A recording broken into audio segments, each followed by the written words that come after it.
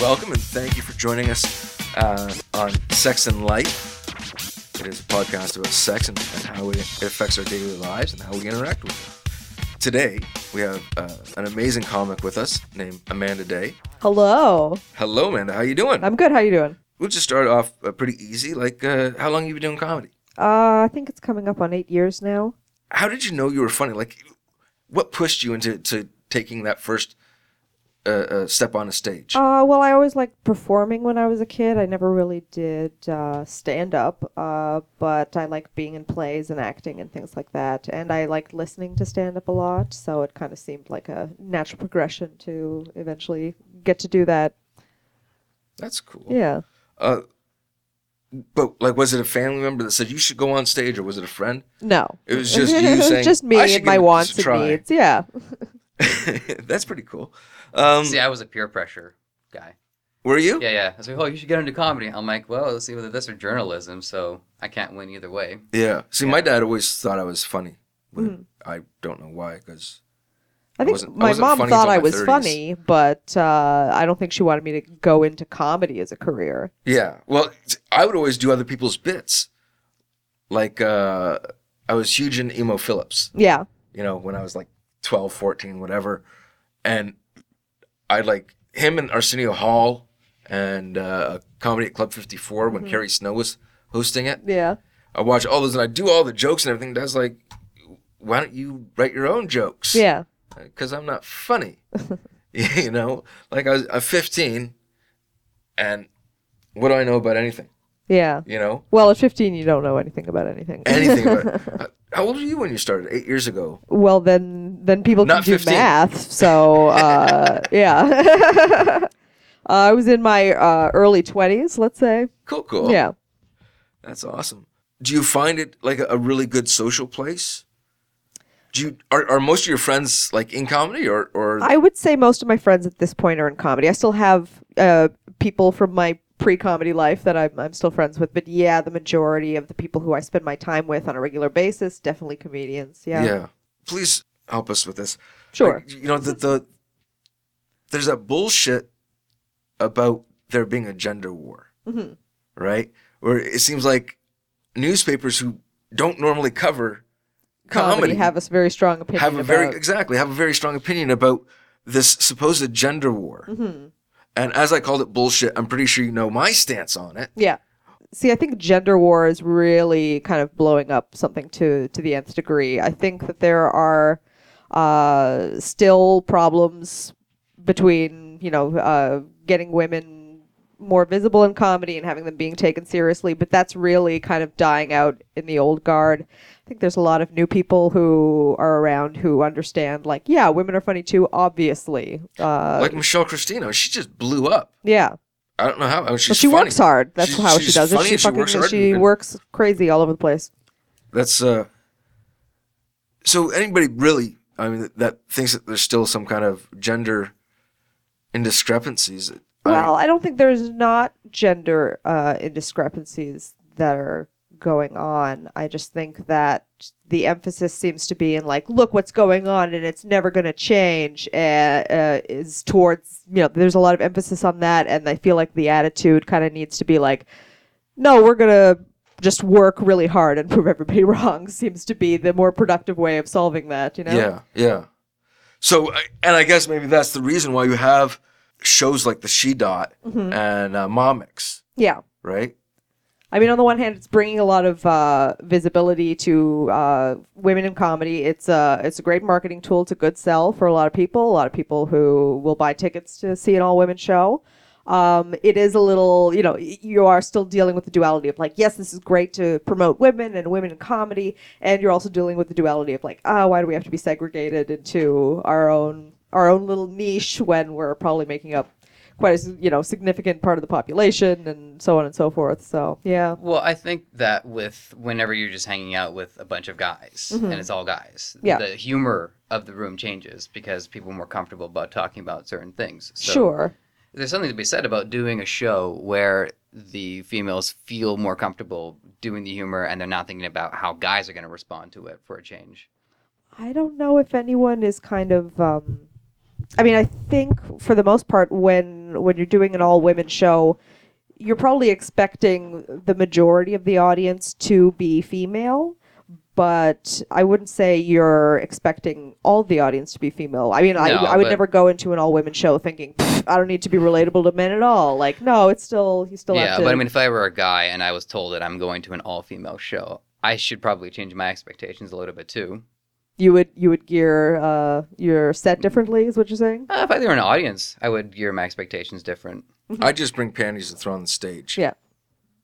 Edible ones or just... I mean, you can eat them. I don't know how tasty they'd You be. can give it your best shot, but yeah. They're not for that. If anyone wants to get back to me and see how well these pan out, that'd be great. That'd be awesome. Have you run into any sexism in the scene? I don't think so personally. I mean, the thing about, sexism, or if you want to talk about privilege at all, which I realize is kind of a loaded term, the problem is a lot of the time you're kind of left wondering, like, did I not get this, or did this happen because I'm a woman, or is it because of some other different reason? Just someone was funnier. Yeah, Yeah. Who can say? I'm sure that there are a lot of people out there who would love to just blame their gender on why they aren't as further along in comedy as they would like to be. Yeah, well, that's why I'm not further along. Is because I'm a man. You're a straight white And- male, yeah. and Who said I was straight? there's really too much of that going on. Yeah, you're probably not that straight. Not that straight. Yeah. If Joe put on a dress, Well, he has lovely. every time. He has lovely hair. He does have he has lovely a thin hair. frame and lovely hair. I can't sleep with anybody with facial hair. Mm. It's, So you're gonna have to shave. you're gonna have to shave. That's it. That's the only reason he's growing that beard, is to just ward you off. How much of the person on stage is Amanda Day? I'd say I'm pretty. I mean, it's kind of more overemphasized. I'm myself a lot. I would say that I'm kind of taking certain personality characteristics sort of to the nth degree, but it's not like anything I do is coming from a place that I can't relate to. Do you know what I'm saying? Totally. Yeah. It's yeah.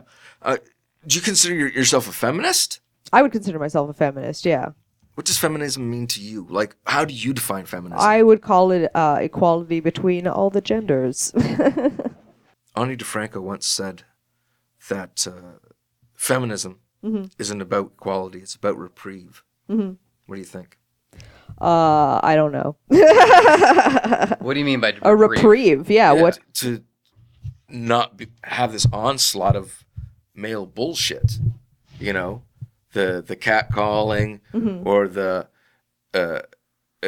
inequity in pay, you know, the always feeling they have to defend themselves, you know, from slut shaming, Sure. and that kind of stuff. You emphasized me hard when you said slut shaming. Like slut shaming, Amanda. You over there in that chair. We're gonna you shame know, any slut in the room. You're It's the gonna be Eli. spokesperson. You do tell a lot of sexual jokes. Oh, of course, yeah. You know, Definitely. and you do it from a point of view where everybody can kind of get a kick out of it. You know, Yeah, I It's not think just- so. I would like to think so anyway. Do you find that because you're a quote unquote dirty comic, would you consider yourself a dirty comic? I would consider, yeah, I think that's fair to say. That I'm a You're- dirty You're comic. pretty yeah. dirty. It's not really dirty, man. It's just sex. Like, you- no, fine. We'll just, I understand what's going on in society. I'm a dirty comic. It's fine. Do you find that guys think that you're easy because you're a dirty comic? Like, do you get unwanted attention because they feel that they can give it to you? I have been told that I'm scary, so I think that wards off a lot of unwanted attention that I might be getting. How are you I also scary? think, well, I don't know. I've been told I'm intimidating. Really? Yes, I know I'm a tiny woman, You are. but But you're yeah, a powerful woman. Like I am a you powerful just- woman. in my opinion, only knowing a little bit about you, Mm-hmm. I've always seen you as being very, very confident, and when I've seen you, it's very, very together, Mm-hmm. you know, and very professional. So, but intimidating? I don't Yeah, know. I don't know. Well, I think it depends on the type of guy who has been, who might think that. Who was he comparing you to? Well, I was one of my friends said in a Janine Garofalo way. So I think kind of the aloofness, sort of. I'm a little aloof, I think. Yeah. And I think it kind of makes a bit of a barrier. I don't seem approachable. I don't think in general. So I think that wards off a lot of like unwanted attention as well. Like I don't seem like a person who's going to be terribly receptive to some unwanted advance. I seem like the kind of person who's probably going to call you a shithead. Oh, but first time I saw you, you were wearing a Pink Ramones shirt. That sounds about right. Yep. I can't feel intimidated by anybody who wears a Pink Ramones shirt. You know, in any way, it's.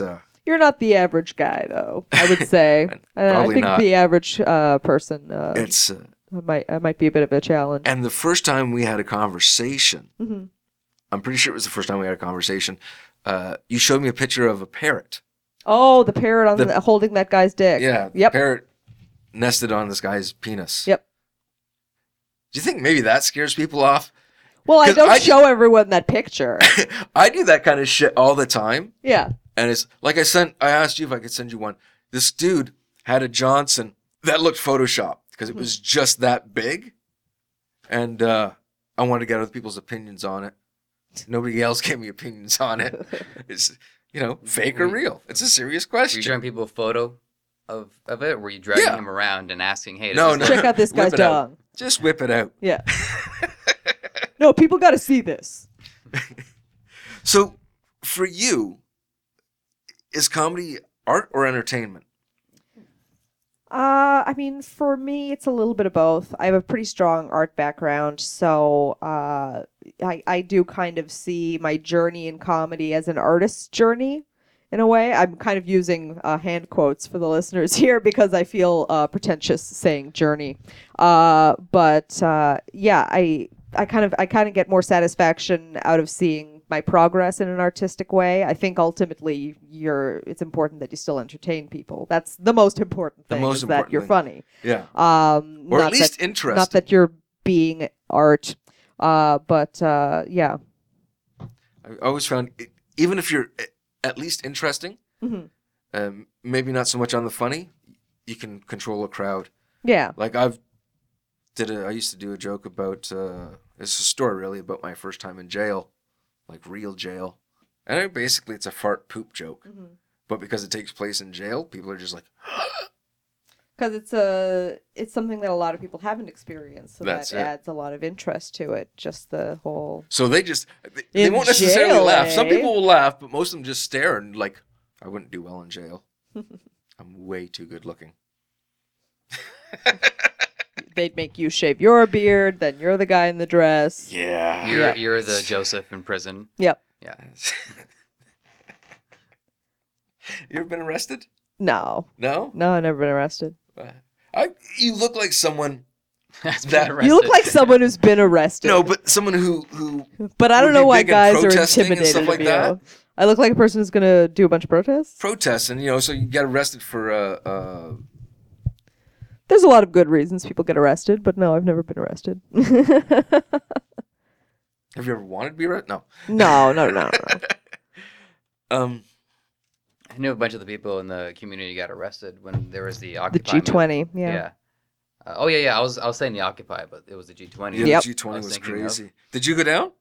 I think I mostly tried to avoid it. I was working downtown at the time, so it was sort of a complicated sort of thing where it's just like, I gotta get the fuck out of here. Yeah. Any opportunity I could get. For me, putting myself in that kind of situation, I can't see it being healthy. Mm-hmm. And if I can't see it being healthy, then chances are it's not healthy. Right. Yeah. It's because, you'd have someone throw something out a window, and then I'd get mad at them because it takes away from the cause. Mm-hmm. If everybody starts acting like assholes and they're smashing cars and setting cars on and you fire, just can't control that amount looting of and people. Just... But I don't think that was the problem with the G20. So. Well, it was just a small part. I think a lot of that was set up overall. Yeah, I'm a conspiracy kind of guy, so I think a lot of that was set up by the cops. What cop leaves a car unattended? Yeah. It was just remarkable, having seen the whole thing unfold, how quickly Toronto went from a usually passive-aggressive, peaceful city to something short of a war zone, which you would see somewhere in Europe or Asia. Yeah. And then just go back to normal, like nothing happened. Yeah. Nothing happened. Nothing important. Now vote for Doug. No, don't vote for Doug. That's Moratorium. what? I know we used to put a rule, and not talking about Rob Ford. Doug Ford is his brother. We're not doing Doug either. No? No. What if he makes Really, mayor? you're reaching back to the G20 to talk about, so you're not keeping up with current events. You might have to talk about the mayor. Some people are still seeking justice. But Right. Point taken. Yeah. Okay, fuck it. So Rob Ford taking over for Doug Ford is Doug Ford yeah. taking over for Rob Ford, right? In the running. Where do you want to go with your comedy? Like, do you want to be a club comic and just tour and do clubs, or do you want to, at some point, do TV shows? You know, there's a lot of things that I'd be pretty satisfied with. That's probably one of the best things about the position that I'm in comedy is sort of like, oh, a lot of things are good that I would be very pleased with. I would be happy being a road comic, but I'd also be, I don't know if I'd be happy working on a TV show, but you know, I'd be happy Stephen being Colbert. on TV. Hey? You could replace Stephen Colbert as I don't think they're going to pick me to replace Stephen Colbert. No? No. I don't think I'm in that running. Always shoot for the stars. That's what I learned from Abraham Salim. Are we gonna talk about stuff that happened 3 years ago consistently through this podcast? I'm not up on. What happened the last time we saw each other? Let's just leave off there. Then we'll get up to date with our news. Yeah, it's been a long time. Yeah, I stopped doing comedy, so Yeah. stop being fun for me. Oh, it's not being fun. You know, so as much as I like going out and all that, if I don't have a real goal, Mm-hmm. I don't feel right taking up other people's stage time. Oh, sure. You know what I'm saying? I kind of wish that there were more people who had that opinion, because there are some people where it's like, I don't really want to do this for a job. I just like to get up on stage and fuck around and that kind of thing. Well, You want that's to be it, like, right? It's. I don't want you here, dilettante. I told myself I was going to give myself till I turned 40 Mm-hmm. to see where I could go, Sure. and if it was a viable Option of things. right? Yeah. Like if doing clubs was actually kind of going to happen, Mhm. and I just don't have the energy or time to go out every night. Yeah, you got a lot of stuff going on Right. outside of. Yeah, well, it's I got I kids. had nothing going on before comedy, so that's what made things great for me. Because you're not big on relationships, are you? I've been in them. The way your I comedy wouldn't comes say across. successfully, but yeah. I mean, I kind of. I'm a self-aware person, and and you know, I kind of think I seem to know myself pretty well, so I know that right now at this point in my life, probably not a good time to be in a relationship right now. I just don't have the energy to kind of put towards another person. Well, that's it, right? But I do like being in them. I'm not anti them. It's just really not something I can handle in my life right now. But do you see yourself maybe one day getting married? I don't think I would get married. No. I like the idea of meeting someone that, you know, I'm together with for the long term. But I don't think my interests lie in getting married and having kids, and you know, I don't even know if I could live with another person at this point. So Kids are hard. mm-hmm. I'm so glad mine don't live with me. Yeah. I'd kill them. Probably. Yeah, I've never been interested in having kids. So, what's your opinion about gay marriage? Because you're a very liberal person. Yeah. Right. Well, I mean, I'm pro gay marriage. Nobody has to get married. I don't know if it's one of those things where either my opinion either lies with, yeah, everybody should get married, or hey, why are people still getting married? That kind of is what. Well, yeah. Yeah. It's, but should they have the right to? Of course, yes.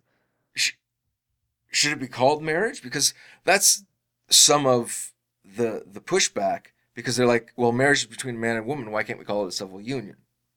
Right. And I've talked to gays who are like, call it a fucking cabbage if you want. Just give us rights. the same rights. Exactly. Yeah. And others are like, no, we need it to be called marriage because we're pushing that far. Sure. So. If you're fighting for the equality, you would want it to be called the same thing. Yeah. Yeah. But if you just want acceptance, legally. I don't know. See, I call it marriage. I don't have any big kind of. Are you religious at all? No. Are you spiritual? Not really. It's all No. just science, eh?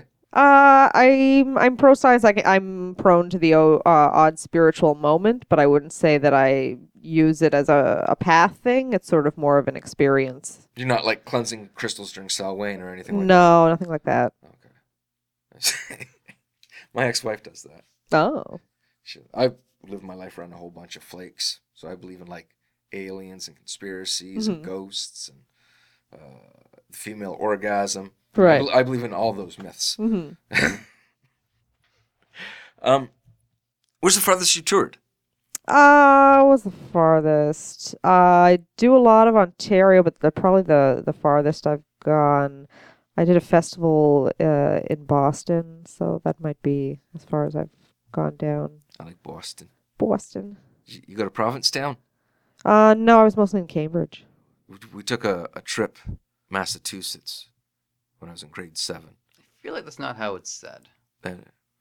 Massachusetts? Massachusetts? Sure it is. That's how it's Boston, Massachusetts. I'll throw things at you. Oh, well, I'm Most of the stuff. not mine, usually so- very abusive. It's but yeah. So we went to Boston, and then we went to Provincetown to go whale watching, and that was the first time it was ever pointed out to me that a guy was hitting on me, because my mom came along as a parent supervisor. Mm-hmm. And because we're in the States, she said, okay, well, because shoes are cheaper here, I can buy you some really cool shoes. Because, I was poor growing up, right? Yeah. And so we went, and I got this killer pair of Airwalks. Like, this is back when Airwalks were the skater shoe, right? The Vans shoe. are Airwalk, right? Sure. And I was always Airwalk, and I got them, and apparently the guy selling me the shoes was gay, because when we left, my mom started laughing. She said he was flirting with you. So I thought he was just being nice. He might have just been trying to make a sale. Maybe. You don't know. But I thought that was hilarious. That was cool of your mom that she was just kind of like, Are your parents liberal? Well, my dad's not in the picture. Mom's pretty liberal, I would say. Does she come to your shows? No, she's not allowed to come to my shows. Oh, really? Why don't you want your mom there? Because she doesn't react well to it. I've had her at about 2 shows. When I was starting out, that wasn't the best thing to have her at in general anyway. Yeah. But the thing is, I think she would find me funny if I weren't her daughter. But because it's her daughter talking about sex stuff on stage, she just tends to get this kind of shocked look on her face. And then I'm like, Jesus, I can't have you here in this audience staring at me. It's, my dad would come to as many shows as he could, but he doesn't like my overtly sexual jokes. Which is most of your act. No, No, I not know. at all. It's yeah. So it's like I can't talk about or not that I can't, but I don't. If he's not there, I won't talk about like the gay porn stuff or anything like that. With People the don't wanna audience hear or about with gay your sex. dad? People don't want to hear about gay sex. It's apparently Well, you have got to find the audience for it. a gay audience. They like it. Where's a place that you would like to go with your comedy? Like a geographical location? Like I would like to kind of check out the West Coast a lot, like the American West Coast. Like I'm really interested in Portland, and I would kind of like to see what LA is like, although I don't drive, so I don't know how Seattle. productive it's going to be. I would love to check out Seattle. Yeah. My dad took me there on a vacation once just to visit, and they say it's impossible to get around if you're not driving. Yeah. It's not impossible. It's possible. Well, I It is hear that transit. there is transit, but I understand it's not that great. But It you're makes- stuck in traffic a lot of the time anyway. Yeah. You must just be sitting on a bus in traffic instead of in a car. The transit there makes ours look like a luxury liner. And ours is Like not that first great. class. Yeah. It's serviceable, but that's not a compliment you should be giving anything. Yeah. because people depend on for their daily lives. going to the States has changed my opinion about a whole lot of things Mm. and given me a new respect for Toronto stuff. Toronto parking, really not that bad. Have you ever been to Philadelphia? I have not, no. They park bumper to bumper on corners. Ooh. So you have to like climb over cars across the street. Wow. Maybe not that bad, I'm exaggerating. But you know, Well, the now turn I don't know lanes? what to believe. The center turn lanes, where they're striped off, Yes. right? I've seen cars parked there. Like they'll park their car in the middle of the street, literally, Why? because there's no parking. Jeez. It's too small a city to handle the number of people that are there. The cars that they have there. And I went to the original Philly cheesesteak place and had a cheesesteak.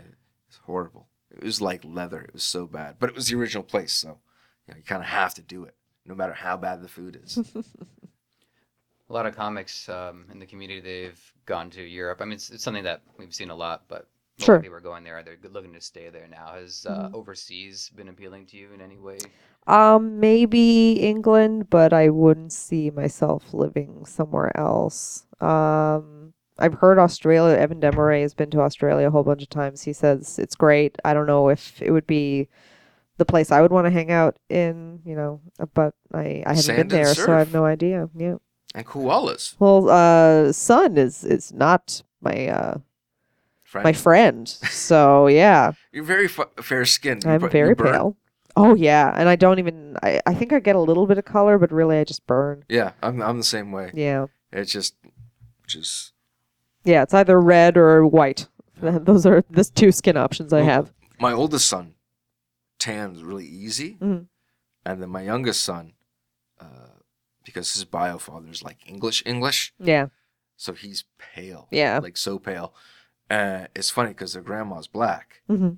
and so Kato will say things like, "I'm gonna smack you till the white shows" or whatever, and teacher will be like, "You can't say that." He's like, "Why not?" "'Cause you're not black." Yes, I am. This skinny, pale white kid. Yeah. I'm black. He's gonna have so much problems in school. He's a good kid. He's actually a really great kid. I love my kids.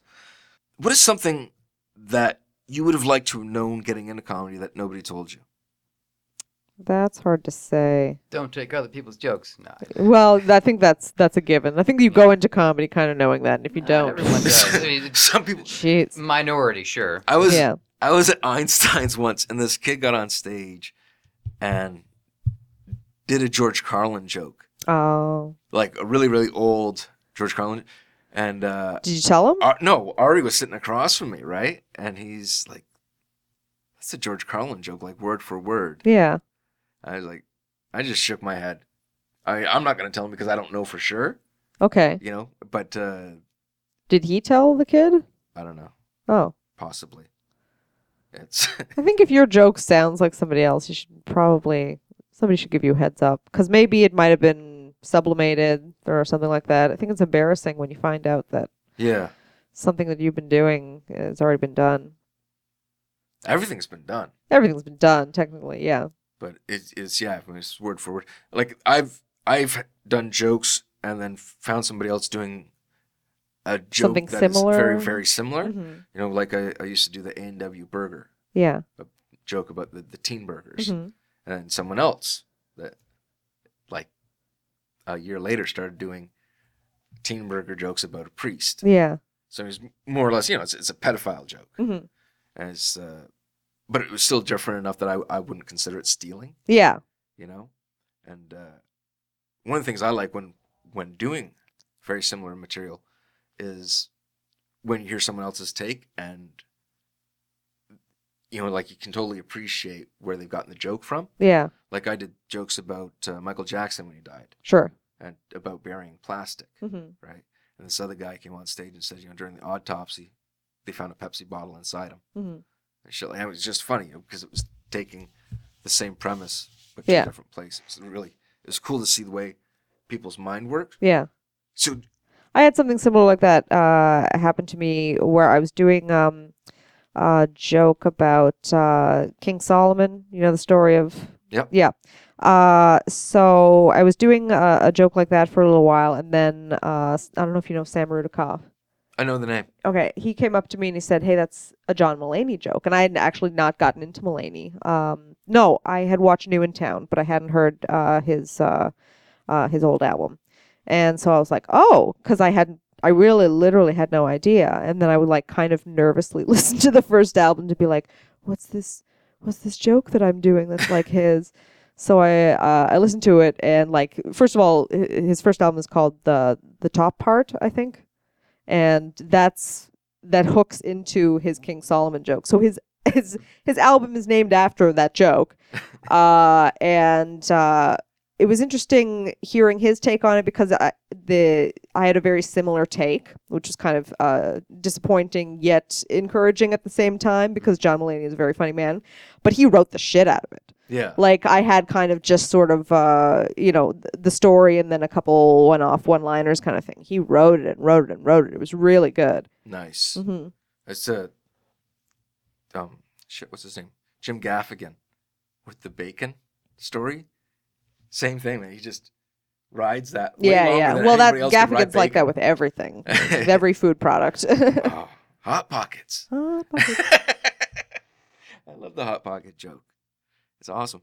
Do you find being a comedian that when you're watching shows, other people perform, are you watching it clinically and kind of dissecting what they do, or do you watch it just for entertainment value? I think a lot of the time it depends on what mood I'm in. A lot if I'm on the show and I'm watching comedy, I'm probably just waiting for me to get on stage, or I'm trying to see if there's anything that the acts before me say that I can kind of pick up on later. Callbacks, yeah. Yeah. So In that sense, I guess that's the clinical way of looking at it. Yeah. But if I'm watching a special or something like that, I'm watching it for entertainment to enjoy it, and then I'll continue watching it over and over again, and that's when I'll get a little more clinical analysis about how things are structured and things like that. It's always amazed me when I found out who's clinical and who's not. Mm-hmm. Like Dom Perret, to listen to his jokes, Mm-hmm. they're really, really silly and whatnot. But if you sit down and actually talk with him, he's like, he watches everything about an act, like your movements and your facial expressions and how you stand, and it's Dom's great. I love Dom. oh, he's awesome. He's Yeah. a great person too, but as a comic, he's just phenomenal Mhm. in my opinion. And it's just, but to watch him on stage and understand that that's the kind of brain is behind it Yeah. is, I find that shit kind of It's exciting. kind of a little bit more Seinfeld-like, because he seems really clinical about his stuff. I mean, down to facial expressions and things like that. I don't remember. It must have been Comedian, the documentary that he did, where you see him kind of rehearsing his act before a show, and you literally see him like kind of mouthing the words to himself and doing the act outs at the same time. Like that's the kind of clinical precision with like, I gotta hit this facial expression at this point and this hand gesture, and like that's a crazy amount of analysis put into where things go in an act, But it's those kind of things that you don't think about when maybe you're first getting into it. Yeah. Like you don't think about the cadence or the facial expressions. You just think, that's funny. I'm funny. Yeah. What more do I need to do, right? Yeah. See, I was If I just yell, it'll be funnier. That's it. Just go on stage and yell steroids. Walk off. Yeah. That Did you was ever that have was any- advice to Justin Late from a drunk guy at the next year. God. He looked over. He said, "You should just go on stage, yell steroids, and walk off. That'd be funny." That'd be hilarious. Did you guys, question both of you, did you ever have like a rude awakening when you were learning something about stand-up? Like there was a rule you didn't realize you were breaking, or there was something that you thought, oh, I thought I could do that. Kind of like the doing a joke that somebody else might have been doing, those sort of similar. My first year, I tried riffing on a very well-liked pro comic Mm-hmm. because he had said something and I found it funny, so I was trying to riff on it on stage. Nothing. Crickets, shut the fuck up. Okay, like it just. Why did they? Did they just not find it funny, or did they feel like you Number were one, I taking think him to it task, wasn't funny, or... but it was, you're not one of us, so don't fucking try and riff on one of us. You're not Yeah. at that stage yet. You know what I'm saying? Like that's kind of the vibe I got. Yeah. So no one actually ever said anything. Was to there me. an audience in that show, 'Cause or that might Very, explain very the lack little. of It was laughter. mostly Yeah. comics. is what? It was mostly comics. It's mostly comics. Okay. So, but and that's the kind of thing I had to learn, right? And because riffing is so, in my opinion, so hard to do, like out of the gate. You know what I'm saying? Sure. And it takes time, in my opinion, for you to work that muscle Yeah. in your brain. Unless- And you also kind of have to be instantly relatable as well. People have to know what you're about right when you hit the stage, and then they can get comfortable with you riffing off whatever, you know? Unless you're someone who's a naturally good riffer, Mhm. and their struggle is figuring out how How to own actually their set an material. act, yeah. Yeah. How much riffing do you do?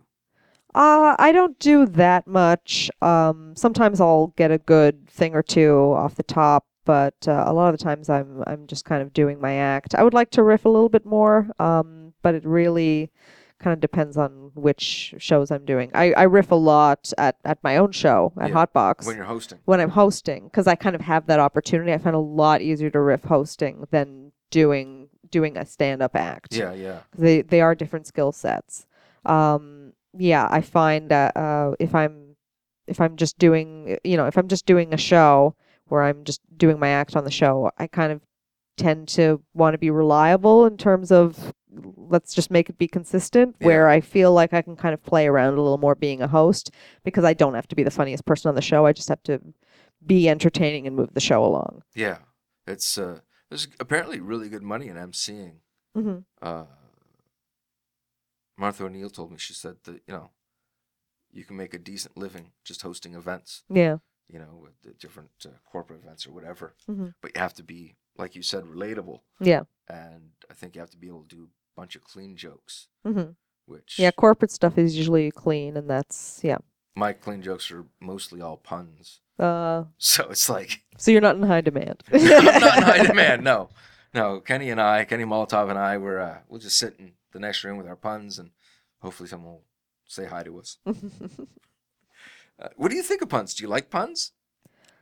I guess I'm not averse to puns, but I don't know. It probably depends on what mood I'm in for a pun. Yeah? Yeah, I think so. I love wordplay. I like wordplay, yeah. I've been fortunate enough in my life to, my longer relationships have usually been with smarter women, Mm-hmm. like women that are smarter than me, Mm-hmm. which isn't that hard, but it's still, and they all love wordplay. Yeah. I guess that's part of the attraction. Once you right? have a vocabulary, it's kind of nice to play with it a little. Just a little. If a young female came up to you and asked you for advice in comedy, Mm-hmm.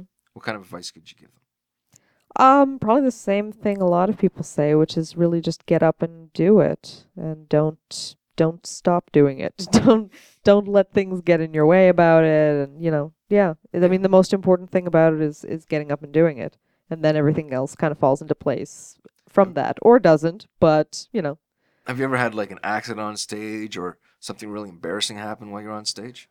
I don't think so. I've bashed my teeth with the mic taking it out of the stand, but I don't think that's terribly embarrassing. Not horribly. No, that's. It's not like I suddenly had my period on stage or something like that. Now we'll leave that to Vida. Yeah. Did that happen once? No. Oh, okay. But if it was going to happen to anybody, I don't know if she's even around anymore. I have no idea. I know she was living in, I want to say Ottawa. I don't know. Or maybe Quebec. And she was coming back and forth, and she was in Hamilton coming back and forth. And she's an interesting character. Yeah. Who were some of your influences in comedy? Like, who did you want to be like? Who did I want to be like? That's hard to say. I mean, when I first started listening to comedy, I was listening to Woody Allen and things like that. And I was listening to Sam Kinison, but I didn't really have an appreciation for Kinison. I was just young and I liked the yelling, so I didn't really understand exactly what was going on. I don't know. I was just very into comedy in general. I don't think there was anyone who was like when I started comedy where I was like, that's the career I want to have. I think it was just something that was very interesting to me and was a way of kind of entertaining people without having to memorize a play. But you still got to do a lot of memory work for comedy, right? Sure, but that's very the work is the practice at the same time, Yeah. Like you're getting up on stage and repeating jokes and learning the joke at the same time as you're saying it. How do you do anything special? Like, do you record your sets and watch them later or listen to them later? I wish I had a better habit of recording my sets, but I don't. I should, and I probably would recommend people do that, but yeah, I don't have a good habit of it. What kind of process do you go through for writing a joke? Like, do you come up with a punchline and then write it around a punchline, or? Usually I'll have kind of a broad stroke kind of a thing, and then maybe a couple punchlines here and there, and then I'll structure something around that. Yeah. Yeah, for me, I'll get an idea that I think is funny, Mm-hmm. and then I'll try and write it out and Yeah. expand on it as I'm practicing it, Mm-hmm. and that's always worked well for me. I don't understand people who say, you got to sit down and write an hour a day. Mm-hmm. If I'm writing shit, then all I'm doing is writing shit. But it's still kind of developing that writing muscle, which is Yeah. pretty important. And people, if you read writing stuff, people will tell you the first draft of anything is crap and that kind of thing. Like, you just have to produce the crap to also produce the good stuff. Yeah. That's true. I remember seeing Tom Cochrane in an interview saying, I can write 100 songs a day. Mm-hmm. Doesn't mean they'll be good. Yeah, exactly. And I always thought that was kind of neat. So what's coming up for you?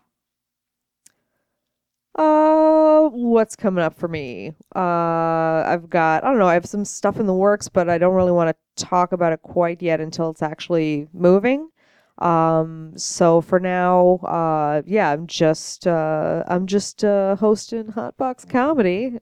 I don't know when this is getting released, but I'm doing a show up October 17th at Comedy Bar for the Mary Janes of Comedy as well. So Nice. That'll be a fun time. That'd be a good time. Yeah. Who else on the show? Who is it? It's Leanne Malowden, me, the Sarah Hennessy and Steph Callender are doing their duo act, and then Don Whitwell and I think Tolif's headlining. I think she is. I can't recall. Someone's headlining. Yeah, someone's doing some stuff. There's comedy happening. Go to it. And you have your own website, right? Yeah. amandaday.net. And that has all my calendar dates on it too. So if you miss any of those shows, there's a bunch of other stuff you can check out on there that you can catch me at. Are there videos as well, or? There's a couple videos. There's one from the No Kidding TV taping that I did. I tend to keep my festival stuff kind of off that website. I just kind of submit it because it's not always very well filmed, but Yeah. the No Kidding TV stuff looked really good. So obviously that was going to go up there. Yeah. So they can get an idea of what I do. It's from, I think, early last year is when I taped it, I believe. So I'm doing a whole bunch of different stuff now, but it'll give you a general impression of what I'm like. Have you done any blogs or podcasts, or like have you produced any blogs or podcasts or anything? Not at this time, no. But I've got something in the works. Yeah, it seems like that's the big trend. Everybody has podcasts. Yeah. I have a podcast about this, sex and games, and all kinds of cosplay. Well, it makes sense. It's exposure. It's a way of getting your voice out there into a wider audience than just the one city that you're living in. While at the same time also maintains more of an intimate setting too. Yeah. Yeah. You feel like you're talking directly to them, even if it's not them there to listen to you. Yeah, Some exactly. people actually connect more with podcasts than they do going to a show and watching the person. Yeah, that's There's true. a divide between the person on stage and the person in the audience. Then with the podcasting, it's a little more direct, Exactly. right into the listener's ears. That's it. Did you ever get recognized on the street? I have been recognized on the street, usually from Hotbox. I think the last time that happened was in a pizza. I online date and that kind of thing. I've gotten messages from people saying like, "Oh, I saw you at a show," and that kind of thing. Yeah. That's cool. I don't know why they don't talk to me at the show. 'Cause I'm intimidating. I think honestly, approaching anyone, especially if you have an interest sexually, Mhm. I think most people are pretty intimidated, just being in that position. Mhm. It's funny because people don't believe me when I say I'm shy. Yeah. Because the moment there's a crowd, I'll say anything Sure. just to be fucking funny, Mhm. or just to see the reaction. And but when it comes to one-on-one with anybody, I'm horrible. Mhm. You fumble and you talk too much, or you don't talk enough, or Yeah. say something really stupid. This is actually therapy for Eli right now. This Yeah. is therapy Yeah. for Eli right now. And then when do you hit on someone? You know, like they're on the streetcar and they're just trying to go home. Yeah. They've had a shitty day. They don't want to put up with anybody hitting on them on the streetcar. Yeah, for sure. I mean, I always think it's like the most inappropriate time, no matter what. Yeah. And it's like, you know? Yeah. Well, I mean, after the show is not that inappropriate. You can talk to people after that. But I agree, like, yeah, don't talk to ladies in grocery stores. They're trying to buy eggs. Leave them alone. They've got stuff to do. Yeah. They're not thinking about dicks. Which is odd. Do you think? Because you constantly are. Constantly. Yeah. Constantly. Do you think of with doing comedy that might actually factor into intimidating somebody? Because taking comedy does take some amount of courage. To Yeah. do. Yeah, and I think, I mean, I'm not going to put words into other people's mouths, but, I think there might be some fear involved in, like, what if this girl just starts making fun of me, It's a very real, possible thing. It's the If Taylor I'm- Swift condition where they're afraid to date her because they think But she's going to write a song, exactly. And they're usually right. Yeah. Yeah. Well, Is she going to abjectly make fun of me for coming on to her, or is it going to be part of the act? Yeah. Chris Bizot used to do jokes about her ex, and he Mm. did jokes He about did, her. Yeah. And it's just, do you date in the community? Or are you like, no comics, never? How do I say this delicately? I have tried dating in the community. It has not worked out well for me. So I'm online dating. So I don't have to date in the community. What was the problem? With Chris, she said the biggest problem was that the boyfriend always wanted her at his shows, And that he would never go to hers. and she had her own shows to do. Didn't even ask if he came to any of hers, but just she had her own shit. It's like I have my own shit to do. Right. Yeah, it can't be arm candy for you. I'm busy doing my own thing. That's it. Yeah. Yeah. And it's you have to wonder, is that like a real possibility? Does that happen? Nobody a lot? wants to be blank comic's girlfriend or boyfriend. You know what I mean?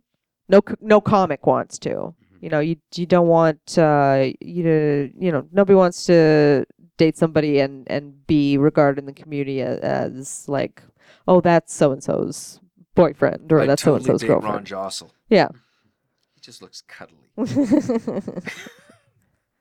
Big shout out to Ron. Yeah, but if you're trying to work hard in the community and trying to make a name for yourself, you don't want people just knowing you as Ron Jossel's boyfriend. Yeah. You know what I mean? You want to have your own thing, so that kind of makes it a little bit more complicated in that sense. Yeah.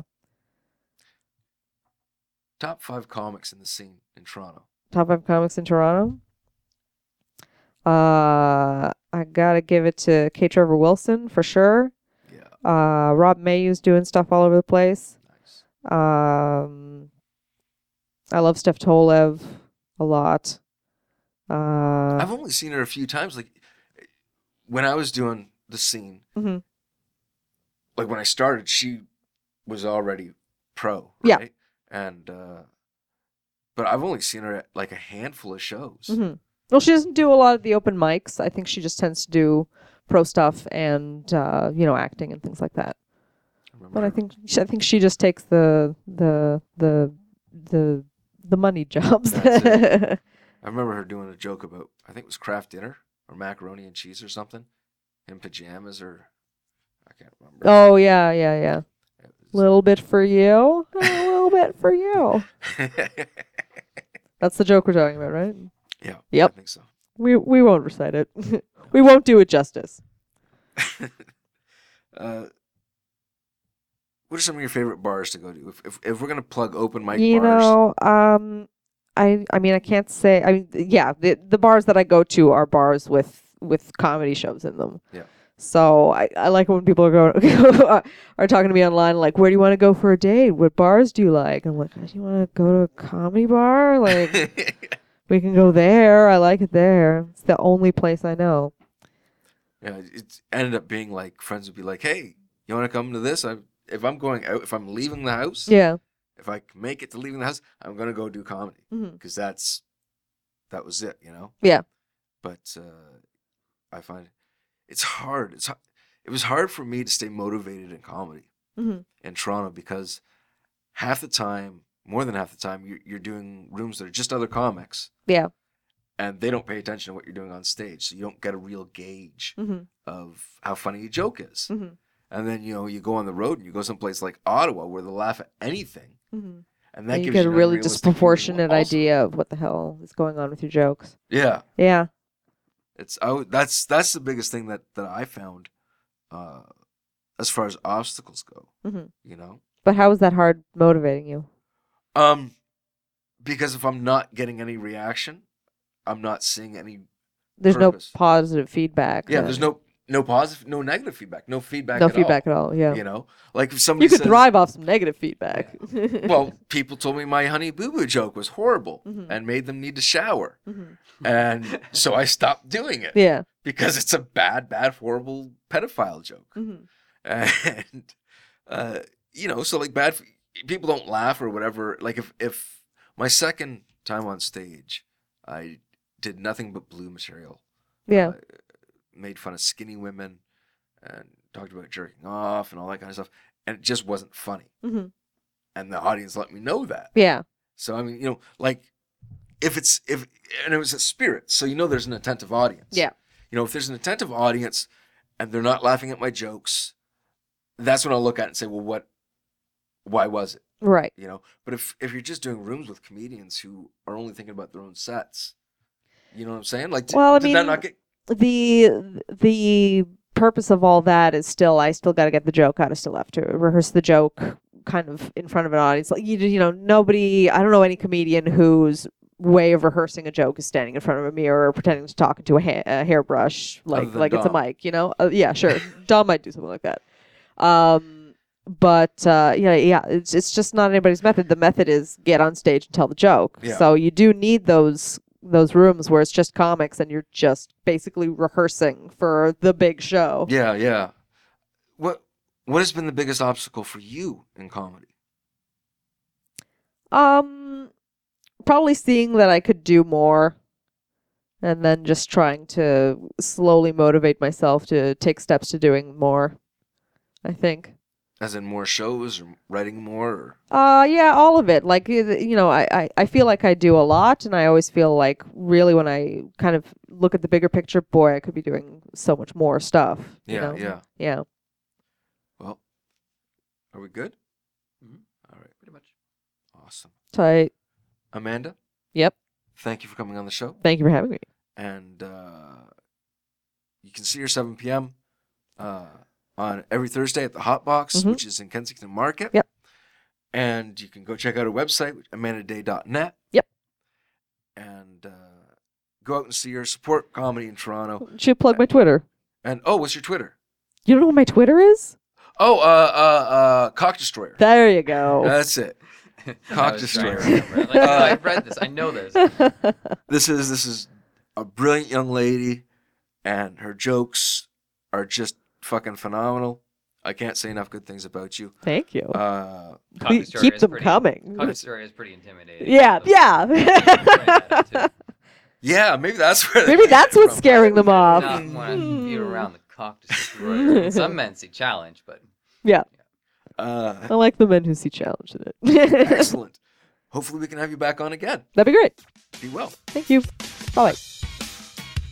November 2nd, I'm going to be hosting Swordplay 3 at Oasis Aqua Lounge. It is a night for bisexual men and the people who love them. Starts about 8 o'clock.